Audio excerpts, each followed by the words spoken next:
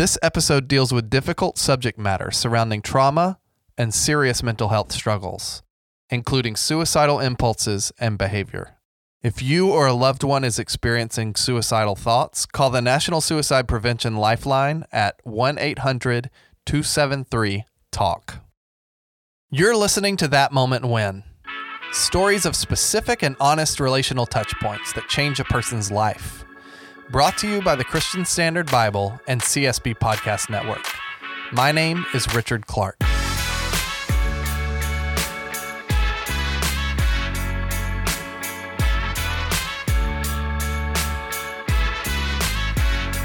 Pastor Ed Litton is a part of a line of fathers that fought for their lives, both physically and emotionally. When it was time to face his own challenges, Ed was tempted to run. But God had a different plan for his life. In this episode, Ed shares how Christ redefined survival in his own life.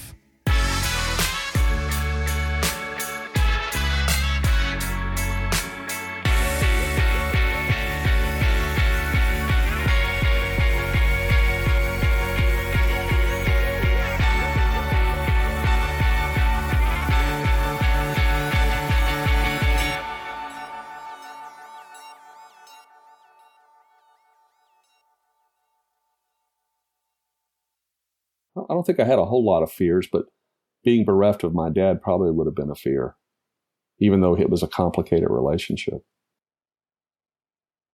My dad was an alcoholic. He was in the Navy. He joined during World War II and stayed all the way through Vietnam, and was dying of his alcoholism even in his 30s. It was taking a toll on him. You know, my dad was so typical of his generation. He was a Depression baby. His father owned a grocery store and lost everything he had. He had 10 kids. And when he lost everything, he couldn't bear it. And so literally he abandoned his family. He moved across town with his parents, who were wealthier, and left his kids to fend for themselves and his wife. And he just couldn't handle watching them hurt, watching them starve, not being able to supply for them.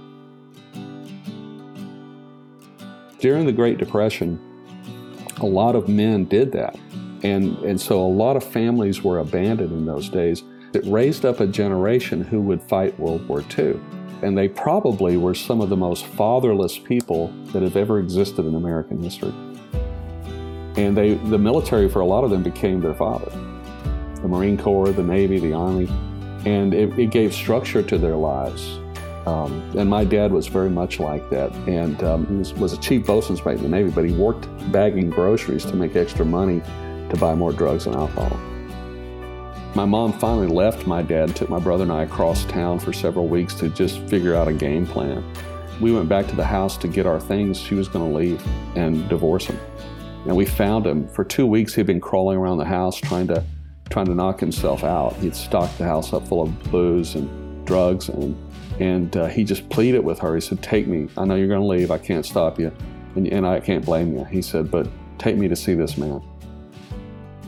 A Baptist pastor would relate to my dad every time he went in, time after time. He was intentional about going into that store.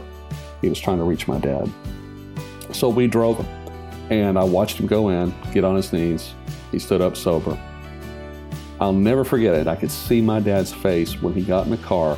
He turned to my mom and he said, "Sue, something just happened to me, and I cannot explain it." And then his next statement was, "I need to get a Bible." Because the man told him he needed a Bible. And that man his name was Charlie Jones. He played a huge impact on discipling my dad. And my dad became radicalized for Jesus in the best way possible and became one of the greatest soul winners I've ever known.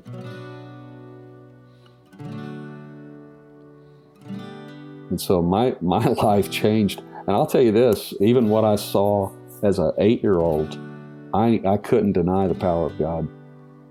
I saw him change my dad. I knew there was a God.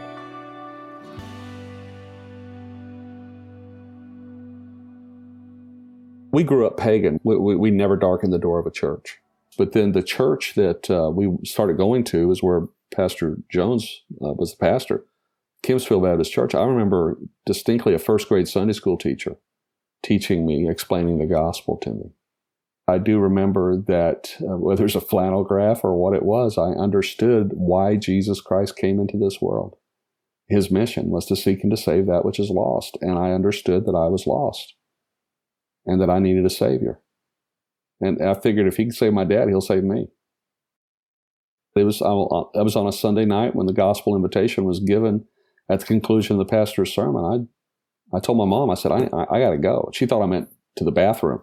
And she said, you'll wait. You know, and I go, no, I'm not going to wait. And I remember jumping on the pew, slipping behind her. And I could see her hand grabbing for me. And I got to the aisle and made it to the front and said, man, I want to get saved. In the moment, I wasn't, I don't think I was nervous or excited. I was determined. I really sensed God had called me at that moment. I had to obey. And it may have been something the pastor said. I don't recall that, but I just know I was a man on a mission. Now, years later, I really debated that, and I went through a real series in my high school, college years of rebellion because I sensed God called me to preach the gospel, and I wasn't interested in that.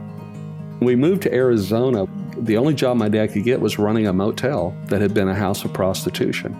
And a guy bought it and asked my dad if he would clean it up and make a decent business out of it. And so I grew up in a motel on a street called the Miracle Mile. And we saw one miracle after another. But it's amazing how it tunes you to see God moving in some of the most desperate situations. And at that motel, my parents had a ministry of loving people, leading people to Christ, and discipling people. And so I think I came under some unique temptations, the things I was exposed to, and I wanted an exciting life. And I remember thinking at the time God called me, I thought, Lord, that's not what I want to do. And I thought, so I had a lot better ideas. I wanted to be a broadcaster. I wanted to be an actor. I wanted to be all sorts of things. But God had a different plan. I was at the University of Arizona, and I had run from God. The problem was I was still living at home because I couldn't afford. I was paying my own school, and I wasn't doing well either in school because I had no direction. I was a lost ball in the weeds, and so. But my mom and dad had a rule, and the rule was if you're going to live in our house, eat our food, you got to go to church on Sunday. So I deliberately found a job that made me work on Sunday, so I could go back and say, hey, sorry, this is how it works. So I walk into this, I worked at a hotel as a limo driver and a bellhop. So I went into my boss and I shut the door behind. I said, hey, listen, I just need to tell you. Because he was so cool. And I thought, I'm a cool kid, he's a cool guy, right? So I knew he'd understand. I said, look, my parents are so backward. They go to church every Sunday and they demand I do it. Could I work on Sunday? And he looked at me. I'll never forget this. He said, and he turned around. He pointed to this picture of a woman. It was his mom. He said, I was raised in church. He said, my mom was a godly woman. He said, she's dead now. He said, I'd give anything to be able to go to church with my mom. He said, I was just as stupid as you are. He said, yeah, you're going to work on Sunday, but here's what I'm going to do. You're going to punch out and you're going to take the company limo and you're going to drive to your church. You go to church with your parents, then you're going to come back, punch back in. And so that guy made me go to church. I couldn't get away from it. And let me tell you what happened at our church at that time. A young pastor came on. He was probably in his early 30s, and I had never heard a man more on fire with the gospel. And I loved his preaching, and I hated going because I felt so guilty because of the lifestyle I was involved in. And at the same time, I had to go back. And ultimately, God was saying, I'm going to bring you back. Through a long series of some very difficult moments, I found myself in the middle of the night on a street waiting for a light to change, couldn't stop crying. And I had been deeply crushed and hurt, and I heard the voice of the Lord in my head. And he simply asked a question. It was ever so simple, soft and sweet, and this is what he asked. Or not a question, he simply made a statement. He said, this is not what I had planned for you. I said, you know what? Anything you've got's got to be better than what I've tried to do for myself. So that was the turning point for me. I'll never forget when I left for college, and I left under the call of the ministry, and I switched 4 years into it to go to Grand Canyon University in Phoenix, which was a Baptist school at the time, to prepare for ministry and then go on to seminary later. But I'll never forget that goodbye. My car was packed. I'm getting ready to drive away 100 miles down the road, and my dad hugged me, and I can to this day feel that hug. I can feel it because he said something. He said, Ed, I'm not going to be there to watch you. I'm not going to be there to take care of you. I'm not going to be there to see you mess up. I won't know any of those things. He said, but you have a Father in heaven, and He will see everything. But you also know He will also provide all that you need. There's no doubt it was love. I received it with it was stunning. I remember I thought about it the whole trip. I just got handed over. I'm on my own.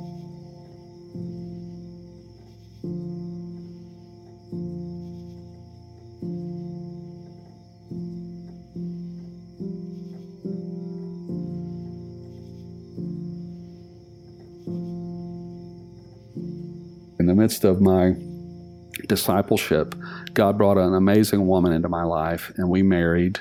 Her name is Tammy, and we moved to, after I graduated from college, we moved to Southwestern Seminary in Fort Worth, Texas, and finished there. I worked on staff at a church in the Fort Worth area called Euless, First Baptist Euless, Texas, and it was a big church, had great experiences there. But we went back to Arizona after seminary in 1986, and in 1987, we planted a church in Tucson, and we're there for 7.5 years, and God blessed it.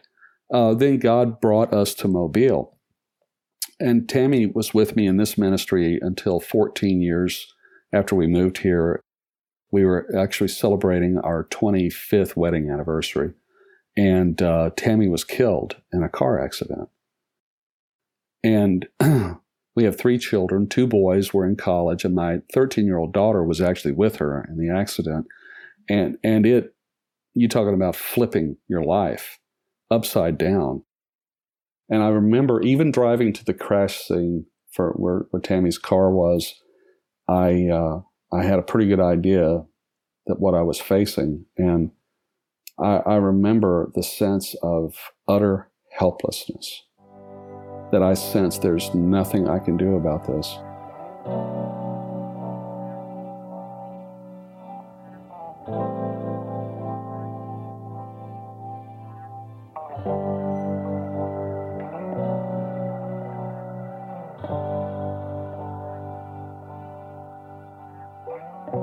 The next morning that I woke up, my first thought was, this was a bad nightmare. But when I looked over and she wasn't in bed, I was reminded, no, it's not a nightmare, it's reality.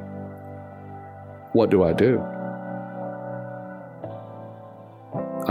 the only thing I could do, the only thing I've done for all the years before, is I would go into my dark place in my study, this very room I'm in right now, and cry out to God. Say, Lord, I don't know what to do. I don't know what to do but turn to you. And I went through bitterness. I went through difficulty. I went through, God, why? And I knew, too, from Scripture that I was entering in the valley of the shadow of death.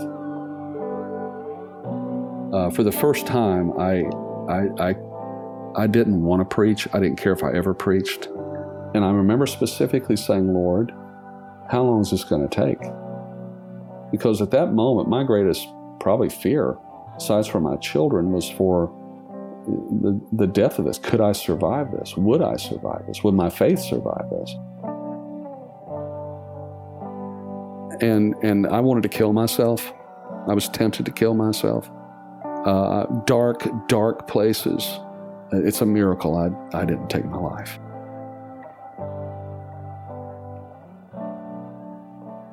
There were probably multiple ways He saved me from this.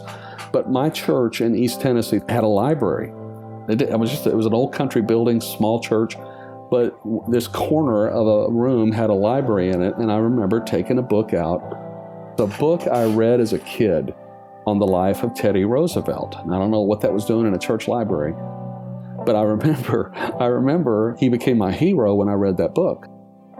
Years later, I was up there preaching. I found that book, and I checked it out like 10 times, read it over and over. It was a kid's book, but they told the story of how Teddy's wife, Ann, died in childbirth the same day his mother died.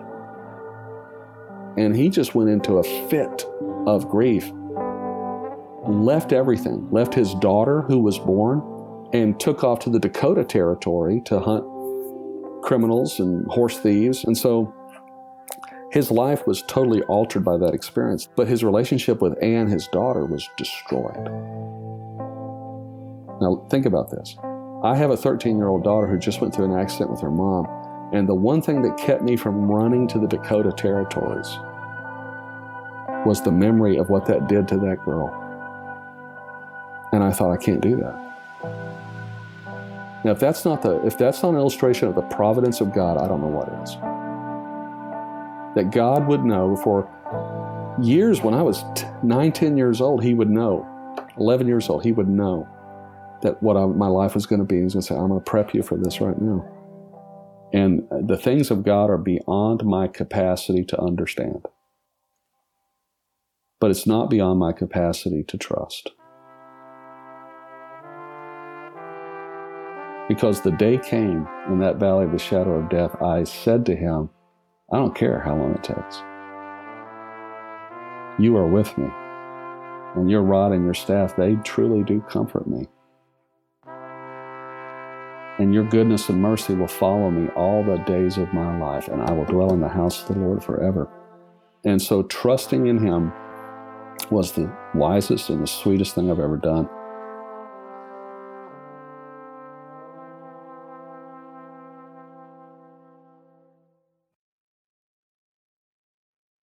I love the dynamic of knowing that I stand between heaven and earth with a message from God for people, and that it's his word and his spirit that applies it. My job is just to be obedient to him in that, and to love those people and let my brokenness come through that message. I used to think I could not preach my life, but you can't. You preach your brokenness. I have a lot of people who find themselves in my place, typically pastors, and they will call on me. And I'm so grateful they do. But I got to tell you, it's a ministry I don't want. It's a ministry that brings me to tears when I'm talking, when I hear their heartache. It brings me to tears, and I think, do I really want to revisit this? And I do. I absolutely do. Because he is so good, and he is so faithful, and he cannot be otherwise. As a matter of fact, I had the most amazing experience right out of Romans chapter 8, where it says, his spirit bears witness with our spirit that we are the children of God. And it happened right after Tammy died. About a month later, I was in prayer one day, and the Lord, just as plain as day, brought that scripture to mind and said, you really are my child. It blew me away. I wept. I said, wait a second. I wasn't asking you for that. Where'd that come from? And it was just his goodness and his grace and our suffering. He just said, you are my child. And the journey did not stop being difficult at that point. But God, several years ago, brought a woman into my life named Kathy. And Kathy and I were married. Her husband was a pastor in Denver, Colorado. His name was Rick Ferguson. And he was killed in a car accident with his family. And several years before Tammy was. And then, so we share a very common life journey. We didn't know each other. I knew of the Fergusons, I knew of the accident and prayed for them, but had no idea in a few years I'd be in the same boat. And you know, everybody faces their tragedy and their suffering differently. But that we all suffer is the truth. This is no fantasy. This is no fairy tale. This is reality. But it's those moments that prove the consistent daily work of God in his Spirit by his word in our lives. You definitely have survival mode. I mean, my dad and his family were trying to survive in the Great Depression, to stave off starvation. Survival in war, survival in COVID, survival in all the things that we face in this life. In the last 3 weeks, we've had 5 COVID funerals in my church. And it's devastating. It's the kind of things I heard about in seminary of ages past, where a tornado or a hurricane would wipe out a town and half the congregation would be killed. It is about survival. It's not survival of the fittest. In Christ, it's survival of the weakest. It's survival of, and it changes. Jesus changes every perspective in life. Thank God he does. Because we can have joy even in the midst of survival. Deprivation, lacking. And sometimes our fear is we'll go without something. And he says, I'll never leave. And I'll never forsake you.